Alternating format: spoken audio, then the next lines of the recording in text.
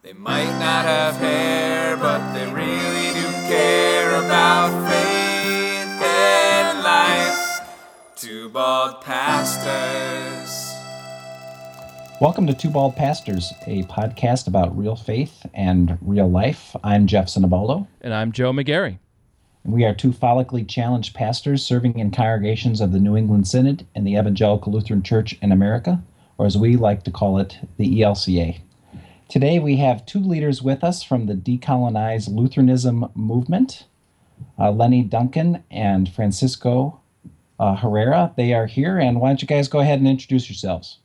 Well, I am Lenny Duncan. I am a MDiv co-op student out of the Lutheran Theological Seminary, and I guess I just identify as a member of Decolonize, I guess would be a simple way of putting it. So, yeah. Cool. I am a PhD student at the Lutheran Seminary here, focusing on global Christianity and world mission. The funny thing about Decolonize Lutheranism, it started as a response to the old Lutheran memes. And I don't know if you're familiar with that company. They sell t-shirts and mugs and that sort of a thing. And then a pastor out of Texas named Paul Bailey posted a meme in response to one of the covered dish memes they always put up. Right. You might be Lutheran if. So his response was, you might be Lutheran if, and then it was tostadas and tamales and all this. Yeah. That was his response to that. What happened on that thread was some of the ugliness that we get as church, right? So when we gather, it's a group of broken sinners who gather, and sometimes we can really interact with each other in very broken ways. So there was some pushback on that thread. And L. Dowd, a candidate who will be starting in Chicago, one of the top 8 seminaries in the area, in the country, she put hashtag decolonize Lutheranism. From that point on, a bunch of us had been working on this kind of stuff on our own. I know Francisco was already working on a conference of sorts around these ideas, and clearly his PhD studies, which he'll talk more about, are really focused on these areas. I had done the webcast with Bishop Eaton about systemic racism in the criminal justice system, and a few others, Kwame Pitts, who's working on the ELCA Votes campaign, just so many of us where we immediately grabbed onto that hashtag, and it seemed like it was a Holy Spirit kind of moment where it was a way of voicing something that was like deep down in each one of us. And it just gave us a way to gather in social media those conversations in one place. The thing that I would add, though, is that just about all of us were already friends on Facebook. And many of us had known each other for a few years. The kind of catalyzed force I always tell people is, one of the things that you do when you're in academia is that conferences are really nothing more than an excuse to hang out with your friends. There you go. So I thought it was sometime really about the early spring. I thought, you know what, let's have a conference called You're Lutheran to talk about the fact that there are all these different voices. But as soon as I saw the Decolonize Lutheranism meme come up, and I talked with Lenny, I talked with my friend Irene Ray, she's another PhD student here at the Lutheran School. She tends to focus on queer issues and Trinitarian theology.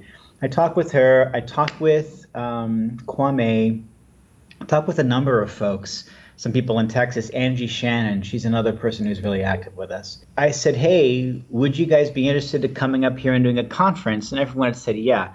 But as soon as I saw the Decolonize Lutheranism hashtag, I thought, boom. One of my, I call him my step advisor here, is a guy named Jose David Rodriguez. He's Augustana Chair for Global Mission and things like that. And he's a very respected Latino theologian from Puerto Rico. And he once told me, when I had a real sit down, because I was flat honest with him, he preached this amazing sermon where he talks about himself. He talked about himself and his frustration with the church. And I told him, I was like, why should I waste my time with this church? Mm-hmm. Why? Why should I spend so much energy and so much time and pour in so much of my blood into a church that may or may not really even bother caring about me, let alone seeing me as a human being? That's a really great question. And he said, well, Francisco, you have to do what you have to do. He says, but you have to wait until conditions are right. And as soon as I saw that hashtag, I thought, you know what, that's it, boom. So I immediately started a thread and I said, okay, guys, remember that conference? We're going to have a Decolonize Lutheranism conference. We're going to have it here in Chicago. And this is what we're going to do. Because I knew that people were going to be looking for concrete things. We had already been talking about this as friends for months, if not some of us for years. The Holy Spirit came down that day. Then next thing you know, we're all actively working on these things, little by little, the division of division of labor, basically. All of us clearly had a very useful skill set that immediately helped to feed into this. Next thing you know, we start making some connections with a lot of other folk. It became very clear that folks wanted to kind of latch on. But it was also clear that folks they basically wanted us to do their things. There were basically traditional white voices and leaderships within the ELCA that came to us essentially wanting to try to co-opt us on some level. They probably weren't doing it consciously. So that's when Lenny had the really great idea. He said, you know what, we need to get a website up. We need to have some kind of a rallying point. Let's get this thing done. He drew up kind of a basic outline which was the starting point for the discussion. When you go to the Our Beliefs page on the Decolonize Lutheranism web, it's got the 4 points. The 4 points we hashed. Lenny kind of set the theme, his basic ideas. We then brainstormed collectively as a group, and then we put that page up. We kind of smoothed it out. And so now we have a good place to kind of rally together and to attract interest. Because I certainly know that there are people in this church, and I speak from a very strong place of bias. I was program assistant for the Multicultural Center here at the Lutheran Seminary for 2 years. Mm-hmm. And I'm also one of the founders of we have a Latino student ministry group here called Corazon, which is the Spanish word for heart. And I'm also the blog manager for the diversity blog here. And so I am very, very, very sensitive to the idea of what it means when people of color in this church, when alternative leadership voices in this church actually have the chance to speak and lead, and when there are other people from the dominant voice who are constantly telling them how they're supposed to speak and lead. Mm-hmm. And so it was really nice for Lenny to kind of put that site up so we have a place to sort of stake our claim and say, this is what we're about. Right. And that's because there were, so many of us were already writing about this, right? So I put up a thing on my personal website, Decolonize Lutheranism was like one of my early blogs about it. Then I did Decolonize the Liturgy, which, by the way, guys, you know the difference between a liturgist and a terrorist? You can negotiate with a terrorist. That's right. Right. That's right. I mean, the reaction was visceral. To say the least. And so I just felt like we needed one place because, a lot of these ideas were getting attached to individuals, but we were all very consciously aware it was a group effort. Mm-hmm. And so I wanted to create one platform for one voice where we could kind of disseminate information and give people something to focus and wrestle with. To be honest, in our very early planning stages, I was coming from a very liberation theologian's place. Mm-hmm. I've only been ELCA for a few years. I'm discovering that's a very strange place for some folks to start. I think that's the big thing, too, is now that there's a central location where people can log on, get involved, take a look at where we're coming from, and actually give it a voice. But to Francisco's point, there are a lot of well-meaning folks who want to get involved, great allies, right, who are really caring members of the body of Christ and see some of the systemic racism and problems inherent in the church. But then, because they've been steeped in that culture, don't realize that they're unconsciously acting out those same scenarios when they interact with us. Does that make sense? That makes sense, yep. Yep. We're Lutheran. If this is Decolonized Lutheranism, and if we're really, really talking about what it means to be Lutheran, I don't know if any of you guys are savvy to things that have been going on here at campus at the Lutheran School. But there was a bit of a to-do a few weeks ago where there was an all-white faculty that was put together to discuss this question of law and gospel and Lutheran theology and preaching, even though we have faculty of color here. And the professor of Christian ethics, before the beginning of the panel, a guy named Richard Perry, he's a professor here for 20 years, African American, he read a very, very terse statement saying that I have been dealing with this kind of marginalization my whole career. And I'm sick of it. And he said, this panel needs to dissolve. And for those of you who are interested, I suggest we all move downstairs to his class, and we're going to talk about this. And he said, if we're going to be Lutheran, the purpose of being Lutheran is Article 4 of the Augsburg Confession. And if that's what it takes to be Lutheran, it's not being white that makes us Lutheran. And he says, I'm tired of people constantly sidestepping my voice as a black Lutheran because I'm not white. And he said, if we're going to be Lutheran, and if Article 4 is what it means for us to be Lutheran, then this needs to be the judge of whether or not someone's Lutheran, not whether or not they are Lutheran enough because they have cultural practices that are white or Lutheran, not because they're Norwegian or Scandinavian, but because they abide by Article 4. Richard Perry made a point of that. It is justification. That is really the thing we come back to as Lutherans. And what does that mean to talk about justification if you're Mexican? What does that mean to talk about justification if you're Native? What does that mean to talk about justification if you're African American? And the fact that needs to be the rallying point. But of course, knowing that a good number of people who are going to be uncomfortable with what we're talking about justification helps, so they can see doctrinally we are Lutheran. Because I've been using James Cone and his scathing indictment against the Reformation. Right. Some people will say to me, why are you even here? Aren't you Lutheran? Don't you love this church? And I just want to be clear, and everything I do is for my deep and abiding love for the Evangelical Lutheran Church in America. I love my church. So it's not necessarily talking about dissolving Lutheranism, but it's kind of opening up and realizing that Lutherans are more diverse than just white folks, right? The Evangelical Lutheran Church in America is in a massive minority of Lutheranism worldwide. Right. This is the big reason why I've really been enjoying decolonizing Lutheranism, because I came to not only to Lutheranism but to Jesus in an extremely multicultural church in Geneva, Switzerland, where we had 47 languages, 47 different nationalities spoken, and 39 different languages spoken in one community. 47 different nationalities. That's incredible. Languages. When we said the Lord's Prayer, we said it in our own language, and it sounded like a wind. When I was coming of age in the 90s, Christians were always the highly organized, rich white folks that were constantly telling me and my friends we were going to hell. I knew that wasn't true, and I'd always had a real strong call to the faith.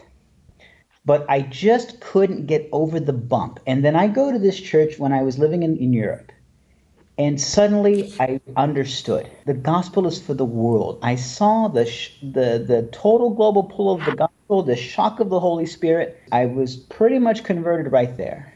And there is a whole global communion out there that we are a part of. Right.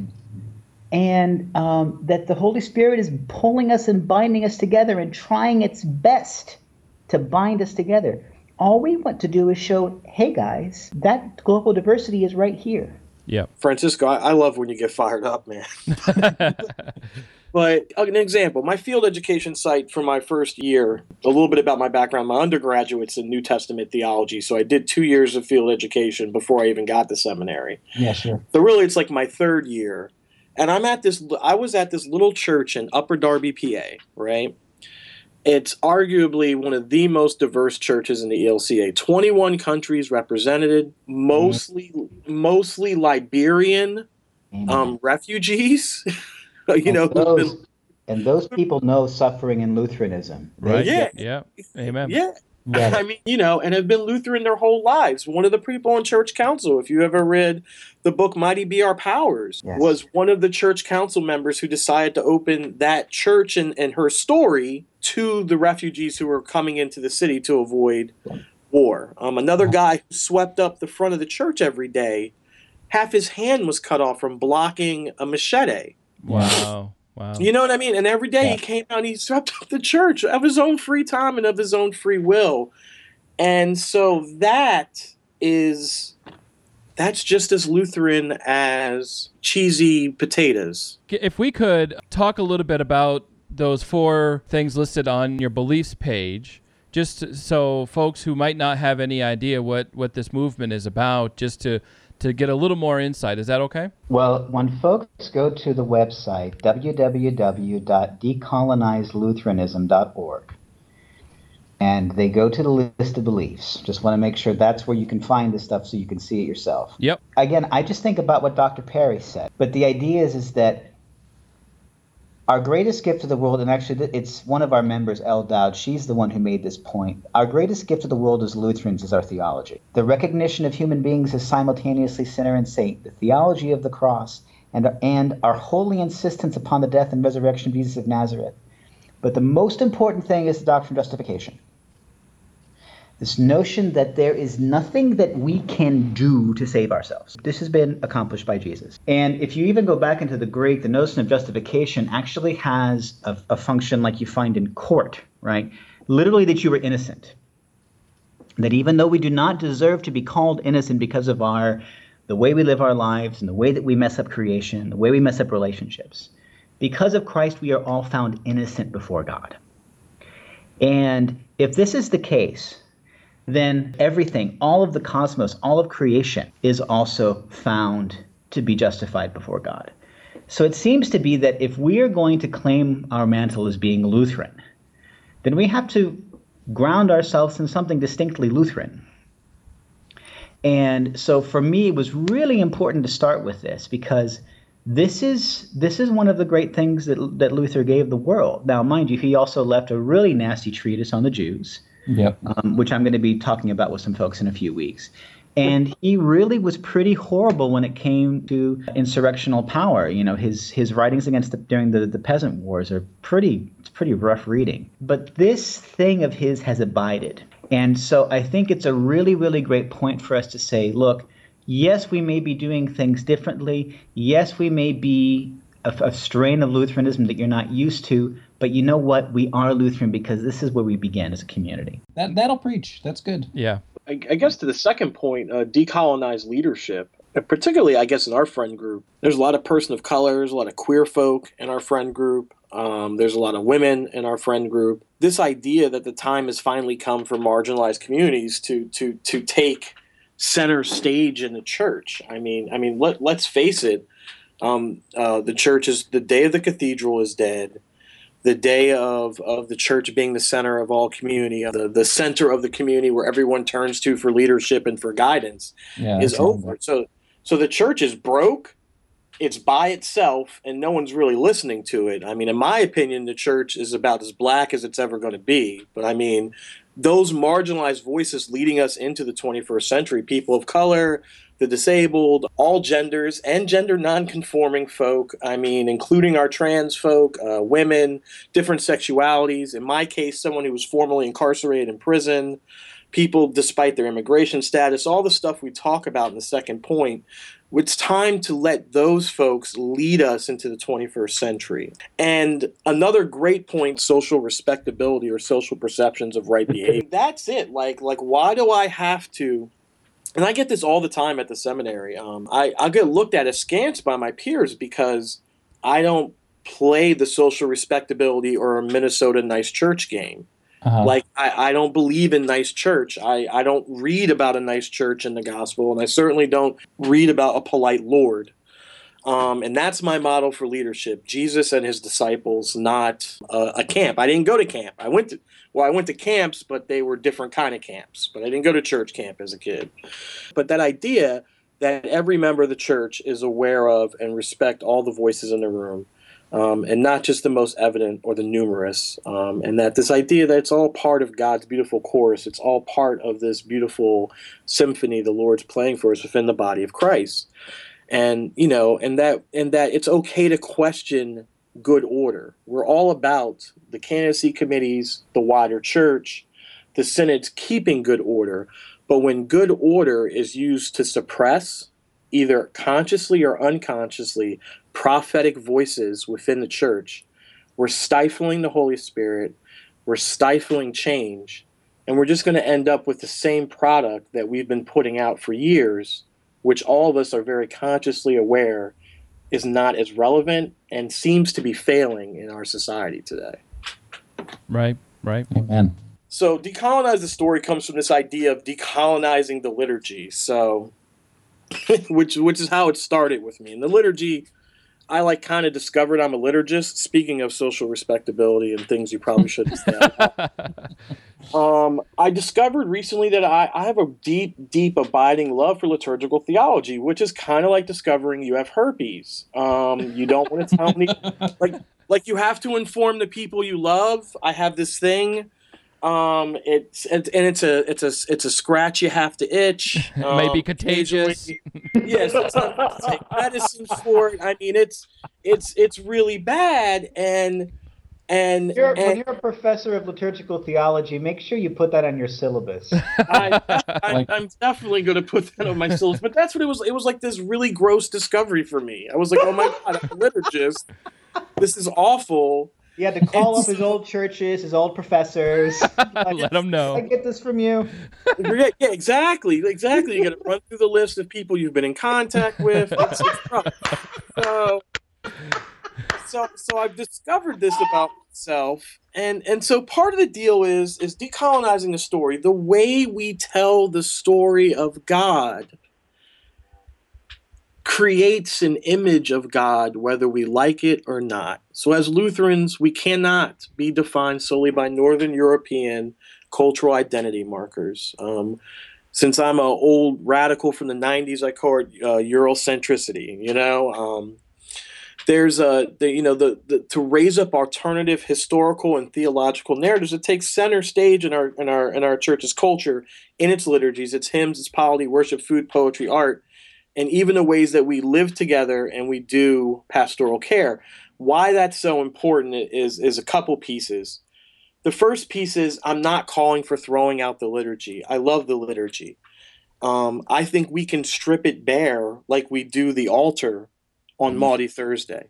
Amen. Yep. I really think we can get to word, bath, and meal and use those as starting points, these 1,800-year-old ancient Christian traditions, and detangle them from this sort of white Eurocentric model and theology, which has somehow become a way that expresses our confessional identity, when really we need to revitalize that and breathe new life into it in Lutheran communities across the United States. So some of the things that I'm kind of working on is I'm working on an exorcism rite to be used at protests. It's an exorcism rite for systemic racism, right? Yep. A way of being a visible sign and facing evil, right? But co-opting the liturgy to accomplish these goals. I'm so sick of seeing Doobie Brother Jesus. I don't want a black Jesus. I just want a Jewish one. Right. Right. And so it's all these things. They kind of pile up and become collectively this mosaic of that only reflects European culture. It's in our music, which are mostly written by white men. Yep. It's in our liturgies, which is mostly decided by white men, and it's in the way we worship. And you would be surprised, but this is where I've gotten the most pushback. I can tell someone they're suffering from white supremacy and they need to check their privilege, and they'll sit down and smile with me if they're ELCA Lutheran. I tell them we need to change something in the way we worship, and they literally want to string me up. Yeah. So when you talk about decolonization of the story and specifically the liturgy, are you talking about Sunday morning worship experiences or outside of worship experiences, like worshiping in the world, or is it all both and? I would say yes. Yes. Okay. The answer to that would be yes. And for all kinds of different reasons. How we as an incarnational community disrupt sin and disrupt the brokenness of the world is with our worship when Christ is the closest to us. And if we're only doing it in ways that represent a small subset of people on a world scale who are, engaging in that ritual the world over, it's almost like we're completely out of step with the rest of the world. Yeah. Yeah. It's become a passion that I didn't expect. So for those of you who give to the Fund for Leaders, your money is being spent well, just so you know. And for folks to understand that, kind of what you're talking about a little bit more, especially with the Sunday morning experience, what does that look like? Do you have a vision of what that may look like? I certainly have a vision of it, and I'm sure Francisco does too. We're talking very contextual stuff though here, right? Right. I mean, like, I'm not asking someone in Minnesota to suddenly start like integrating like Xhosa, like South African hymns, you know what I mean, in the midst of their worship. I mean, but I don't see anything wrong with doing that too.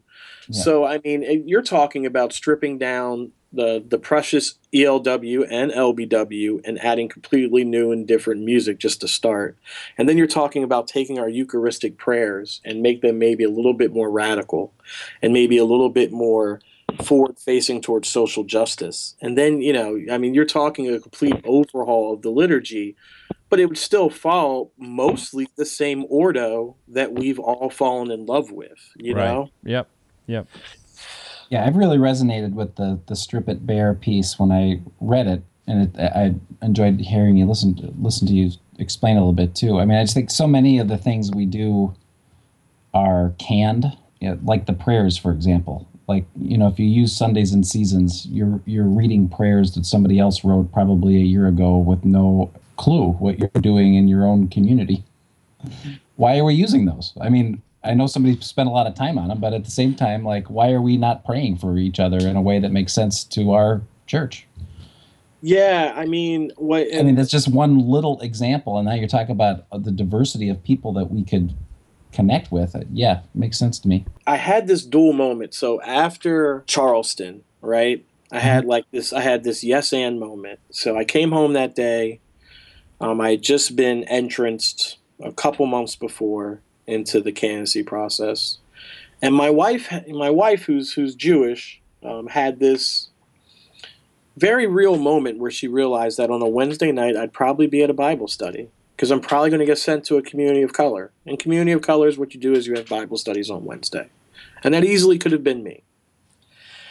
And as we sat there, just wrecked by this, I mean, we couldn't even talk. We're crying, we're praying together, this whole deal, right?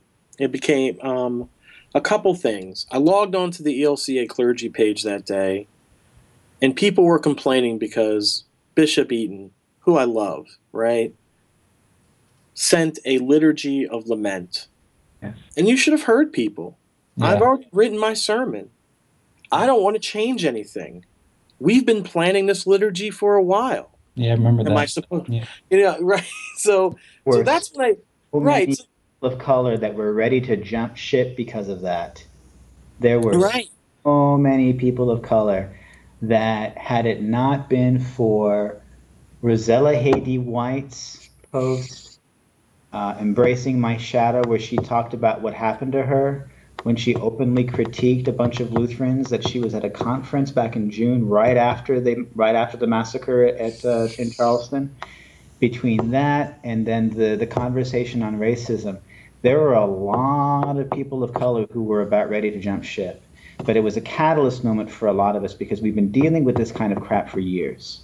Mm-hmm. And because Dylan Roof is a baptized, confirmed member of an ELCA church, and God bless his pastor because he's had a real hard job, we need to really sit down and say what that means. What's also interesting is that there's actually a seminarian here who is from South Carolina named Drew. And he wrote one of the most amazing sermons, and he preached it at his internship site right after that. And he really set up a model. It's like, no, we need to repent of this. There are reasons why that kind of thinking was able to pass through for so long. And it's time that we really face that. And I think that was really the catalyst moment, I think, for many of us, where we really realized, okay, we're done. We're done always waiting for someone to pay attention to us. Mm-hmm. We're done sitting back and letting decisions constantly happen for us, even though all of these people are constantly saying that they want to hear what we have to say. We're done. We're just going to start speaking out. And they're really starting over last summer has just been a profusion of people of color within the ELCA, but also a good number of our queer brothers and sisters as well, who have really been coming up to the plate and saying, we have to change something because this kind of thing should not be happening in our churches. It should not be happening in our country, and we need to, and Bishop Eden talked about this in more than a couple of times, especially the second conversation that she had with Lenny. What would it be like if the ELCA, as a 96% white church, what would happen if the ELCA modeled a way to deal with the realities of racism in this country, modeled that in its churches? And so that's been a really, really powerful thing for a lot of us to finally get some kind of massive church-wide recognition is like, yeah, we really have to do something. Absolutely. And then to see her on the stage, she was the only white person during that funeral on the stage. Yeah. I mean, it was a powerful visual. And that's when I knew. So I was like, there was that moment of, am I in the right church? Right? And then there was that moment of seeing Elizabeth Eden and saying, I'm in the right church. So, Francisco, decolonized evangelism has been your baby since day one. You want to take the lead on that? Because I love Jesus. Amen. I love him. I love him. I got an ichthus fish tattooed on my left pec, sisters, brothers, and everyone in between. I love Jesus. I love him. Why do so many people in this country, in this church, why are they so ashamed of their faith in Jesus? I think somewhere Mark said something about that. Those who are ashamed of me before my Father, I will then be ashamed of them before God. I just don't get it. You want to talk about something that can decolonize this church? Start evangelizing, because you know what? Our brothers and sisters in Asia certainly love Jesus, and they go everywhere. Last time I checked, I think that Korea actually per capita sends the largest number of missionaries out in the world. Korea. Not to mention our brothers and sisters in West Africa, in North Africa, in China.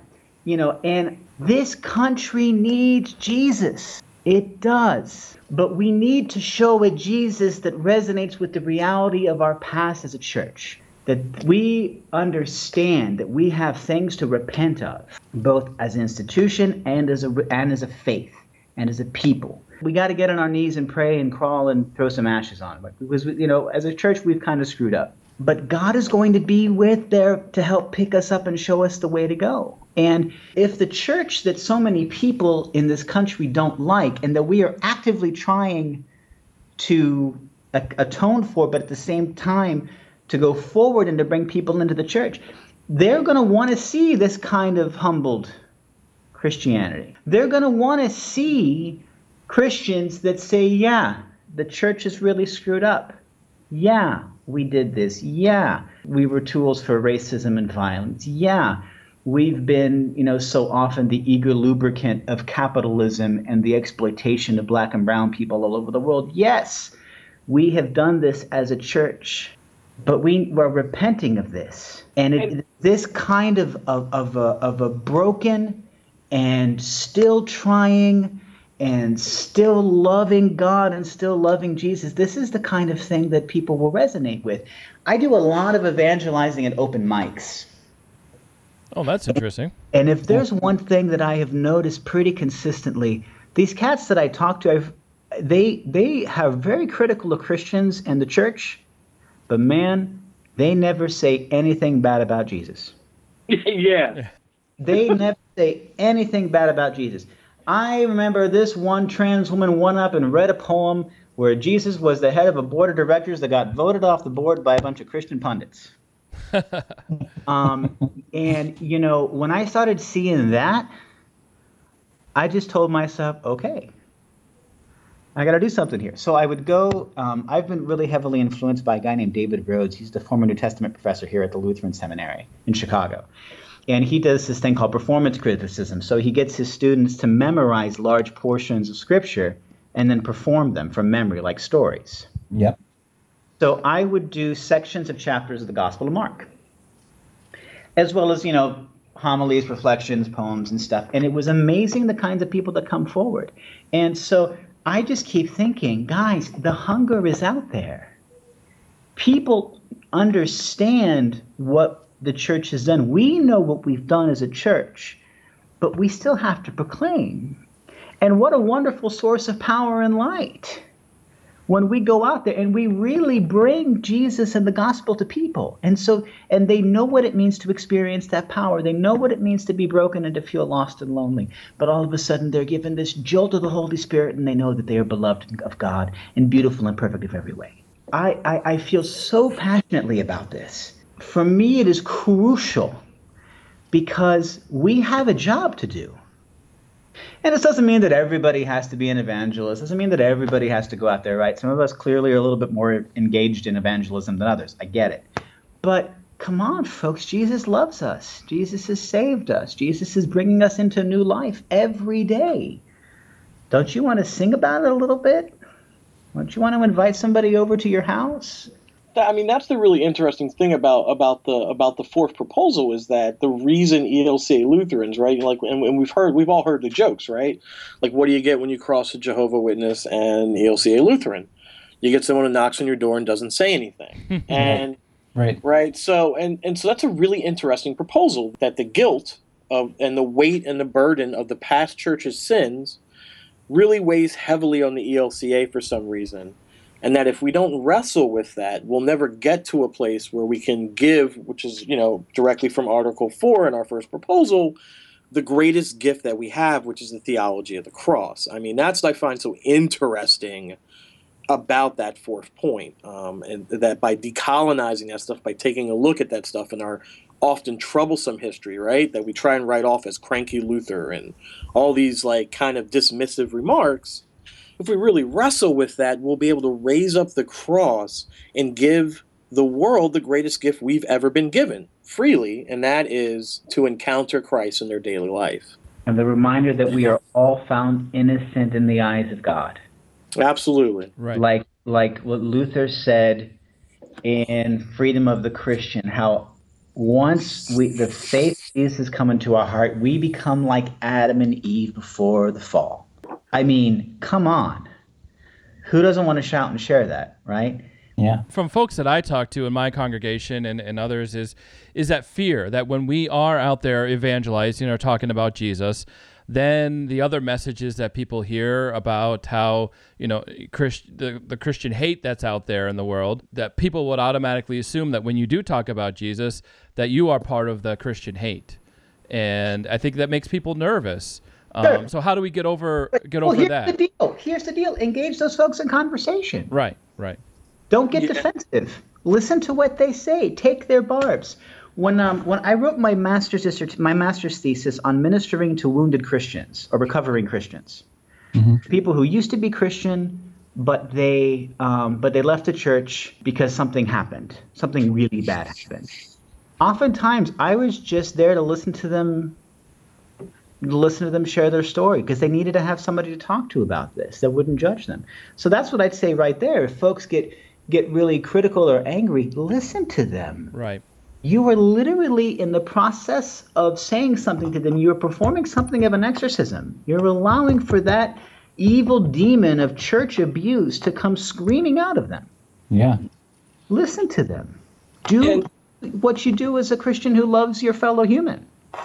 And that's part of the deal too. I mean, seriously, the ministry of accompaniment doesn't mean white silence, right? That's what I always tell allies, like when they're talking about racial injustice stuff. It doesn't mean silence. It doesn't mean you're silent. Look at what's going on in our country right now. This is not a time for people who are theologians of the cross to be silent about what Christ, I don't want to say true nature, but his nature as you've experienced him, Yeah.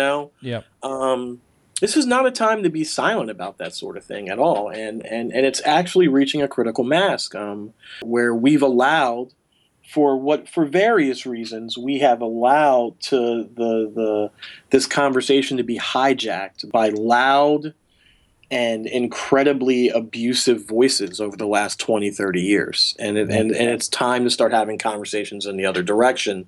Well, so one side of being a prophetic voice is speaking truth to power, which you guys seem to have no problem doing. which is awesome. The other side of it, until it's time for assignment, it's awesome. Right. Yeah, right. Yeah, good luck with that. But the other side of the prophetic voice is kind of casting a vision forward. So, just could you share with us just some hopes you have for where we might go as a church, or where this voice can lead the church moving forward? As a person of color, and as someone who has really been very much on the ground about race and diversity and stuff in the church, there are really two things that I tell folks. One, really pay attention to who's in your pews. Really make sure that you know who's there. And this is something that I say that applies not only to congregations that are trying to be more welcoming of folks who are diverse, but even congregations that are, pretty much straight up German Lutheran or Swedish Lutheran. The things that we're talking about is allowing people to be who they are. Right. Yep. And really loving them for who they are. And understanding they don't have to prove themselves to be in your community. They don't need to be living up by any standards. That problem is so destructive for the church. There's something to say about making sure folks are cool with each other, that you don't have destructive or violent personalities or people who are just conniving, that they cause physical harm or psychological harm for people. There's something to say for that, but really look at who's in your pews, know what their stories are, and really listen to them. The other thing, and again, because I get this conversation a lot, because when you're 96% white as a church, it's kind of hard to find people of color. So what I tell for congregations that say, or pastors that say, I wish we could be more welcoming of people of color, what I tell them is like, well, if you don't have any people of color because there literally are no people of color that live in your county in Nebraska, right? Don't beat yourself up too much. The question is that when you do, when you have that undocumented family from Mexico that walks into your church one day, or you have the Nigerian expatriate family that's there for business, or you have the African-American company that recently located, or African-American family that recently located because whatever, do they feel welcome in your church? Do they feel like your folks really care about them from the instant that they come in? Do people really welcome them into leadership positions if they come back a second time? Do people really go up and ask them how they're doing with their day? Those for me are really what I see as the vision of the church, because there is such a limit for what a lot of folks in the ELCA consider to be kind of comfortable engagement with people. Mm-hmm. And I think once you kind of learn how to do that, as well as to be aware of like what your own biases are, what you're not comfortable with, all those things, the church is going to become a much more welcoming place. That's it. That's it. I mean, what else can you say about that? Right, yeah. And my stuff is never as concrete as some folks, even though like I believe that if it's not practical, it's probably not ministry. But when I think about my vision for the future of the ELCA and what I hope to see from decolonized Lutheranism and whatever the Holy Spirit's up to right now, a couple phrases I constantly put out there. I believe we're in a time of holy experimentation and holy uncertainty. Mm-hmm. And I really hope the church leans into it. Uncertain times, less people, less resources, surrounded by a world that we no longer are in step with, is actually how the church was founded. Mm-hmm. Right, right. I don't see it as a bad thing. The 50s were an aberration if you look at American church history, right. And we're never going to reach those levels again. And so I really hope we lean into this time of holy experimentation. I really hope that we ask ourselves the deep and abiding question of what does it mean to serve Jesus Christ as a church and as members of that, and what can we do away with that's kind of getting in the way of that. And then I also hope that like we become communities of faith, that our buildings, which have become financial albatrosses around our necks, our traditions that really aren't traditional, or actually things that are traditional that really aren't church tradition, we're willing to jettison so we can be more of a place where the community gathers and we just happen to worship over there. Yep.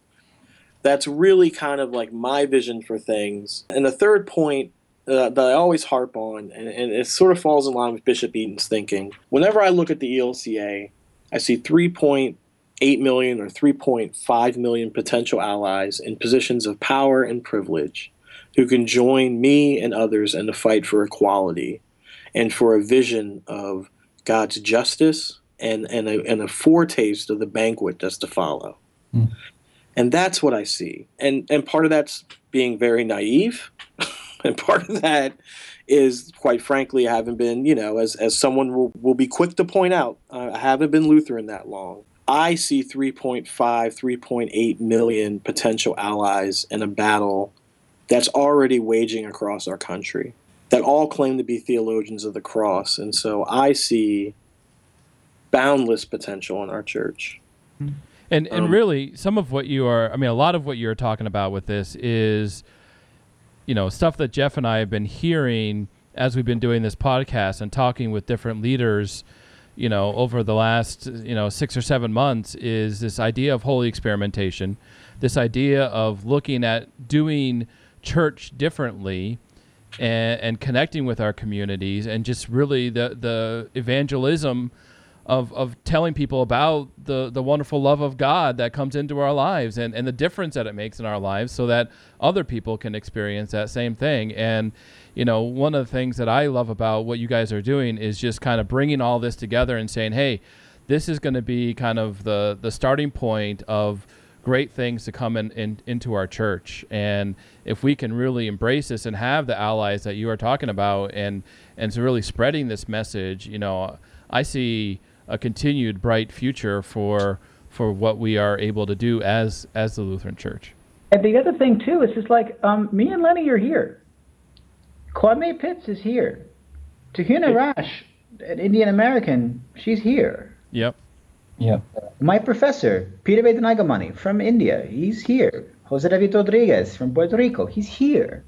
So there are a good number of us who are being raised up to positions of leadership who are here. This church has made a wonderful space to us, and we've found support. This is the word of hope that I want to try to share with folks, is that, I'm a little bit more on the angry side than some of my colleagues. No. But I want to stress with folks the force of that anger is actually my compassion and this frustrated sense of hope, because I know what's there. I see it. Yeah. And the thing is that there are actually lots of reasons to have hope. And all you have to do is simply look around and realize that there are places where the church that everybody's hoping to be already exists. And then all we do is simply live into that. Right. Yeah. Amen. Definitely. And I really appreciate you guys coming on and talking about this and getting the word out. And this is an important message, and I hope that, our podcast listeners will get a lot of value out of this. I know that they will. And so I really appreciate you guys coming on. No problem. Oh, one last little thing. We are going to have a conference. So make sure that your listeners, that there's some kind of a link to the website. So everybody keep your eyes out. There is going to be a conference, most likely here in Chicago in October, on these very, very same thoughts. But it's not going to be like a usual conference where you have a bunch of people sitting in chairs in and around tables. It's going to be a mixture of worship and singing. And it's going to be a time of not only reflection on our identity as Lutherans, but a time for us to be revived and renewed in the Holy Spirit. So, spread the word, keep your ears peeled, be watching on the website in the next couple of weeks in Twitter and Facebook, because we're going to, once we get stuff set, we want everyone to be there. Absolutely. Awesome. I also want to give a shout out to Ray, L, Paul, Tahina, Jason, Andrew, Kwame, and Angie, who've all been extremely critical, and they're a part of, and really are all members of Decolonized Lutheranism. How about if people want to connect with you individually, what's a good way for them to do that? You can feel free to put my email up. We also have on the website is actually a link that If you click on it, it says join the movement, they can then get us a message that way. We've actually gotten a fair amount of responses from that. I'm Lenny Duncan on everything. I'm Lenny Duncan on Twitter. I'm Lenny Duncan. Yeah, I'm Lenny Duncan on Facebook. I'm Lenny Duncan on Instagram. I'm Lenny Duncan. You know, I cornered the market on Lenny Duncans. Nice. One of a kind, right? You're right. So you and I don't mind connecting with people on Facebook or social media. I think social media is such a great underutilized tool for this sort of thing. Yeah. I mean, it did bring down the Egyptian government. I mean, let's not. Yeah. You know, I mean, the power it holds. So please, you definitely add me on Facebook. Also, I have a blog, formerly unchurched.com. So you can always check out stuff there and contact me through there, or you can email me, at lduncan@ltsb.edu. And my email address is fherrera@lstc.edu. And of course, I got Facebook, but I also got a blog called orloveisrevolution.blogspot.com. Cool. So yeah, you can find. We'll probably put all these things up on the Decolonize Lutheranism page at some point too. Yeah, we'll put links on the show notes here, so it'll be easily accessed for people. But any last parting thoughts before we wrap up here? No, just God bless you guys for coming and talking to us. We really appreciate it. Oh, yeah. Thank you. This has been a great time together. God bless you both, and thanks for what you're doing. Well, thank you guys for a wonderful conversation about what you are doing, and I am so thankful that you came on to the podcast. Yeah, me too. I think we could talk all day. Right, and so it has been great, and I just want to let everybody know out there that we will put in our show notes different ways to get in touch with Lenny and Francisco and to learn a little bit more about the movement that they have started. And if you want to check them out, please do so with the links in the show notes. And if you want to check us out a little bit more too, we'll have some more thoughts on our conversation today coming up in a future podcast episode. So you can connect with us at twobaldpastors.com or on Facebook, facebook.com/twobaldpastors. Thanks for listening. Hope you have a great day. Be blessed. Bye now. They might not have hair, but they really do care about faith and life. Two bald pastors. I'm so sick of seeing Doobie Brother Jesus. I don't want a black Jesus. I just want a Jewish one. Because I love Jesus!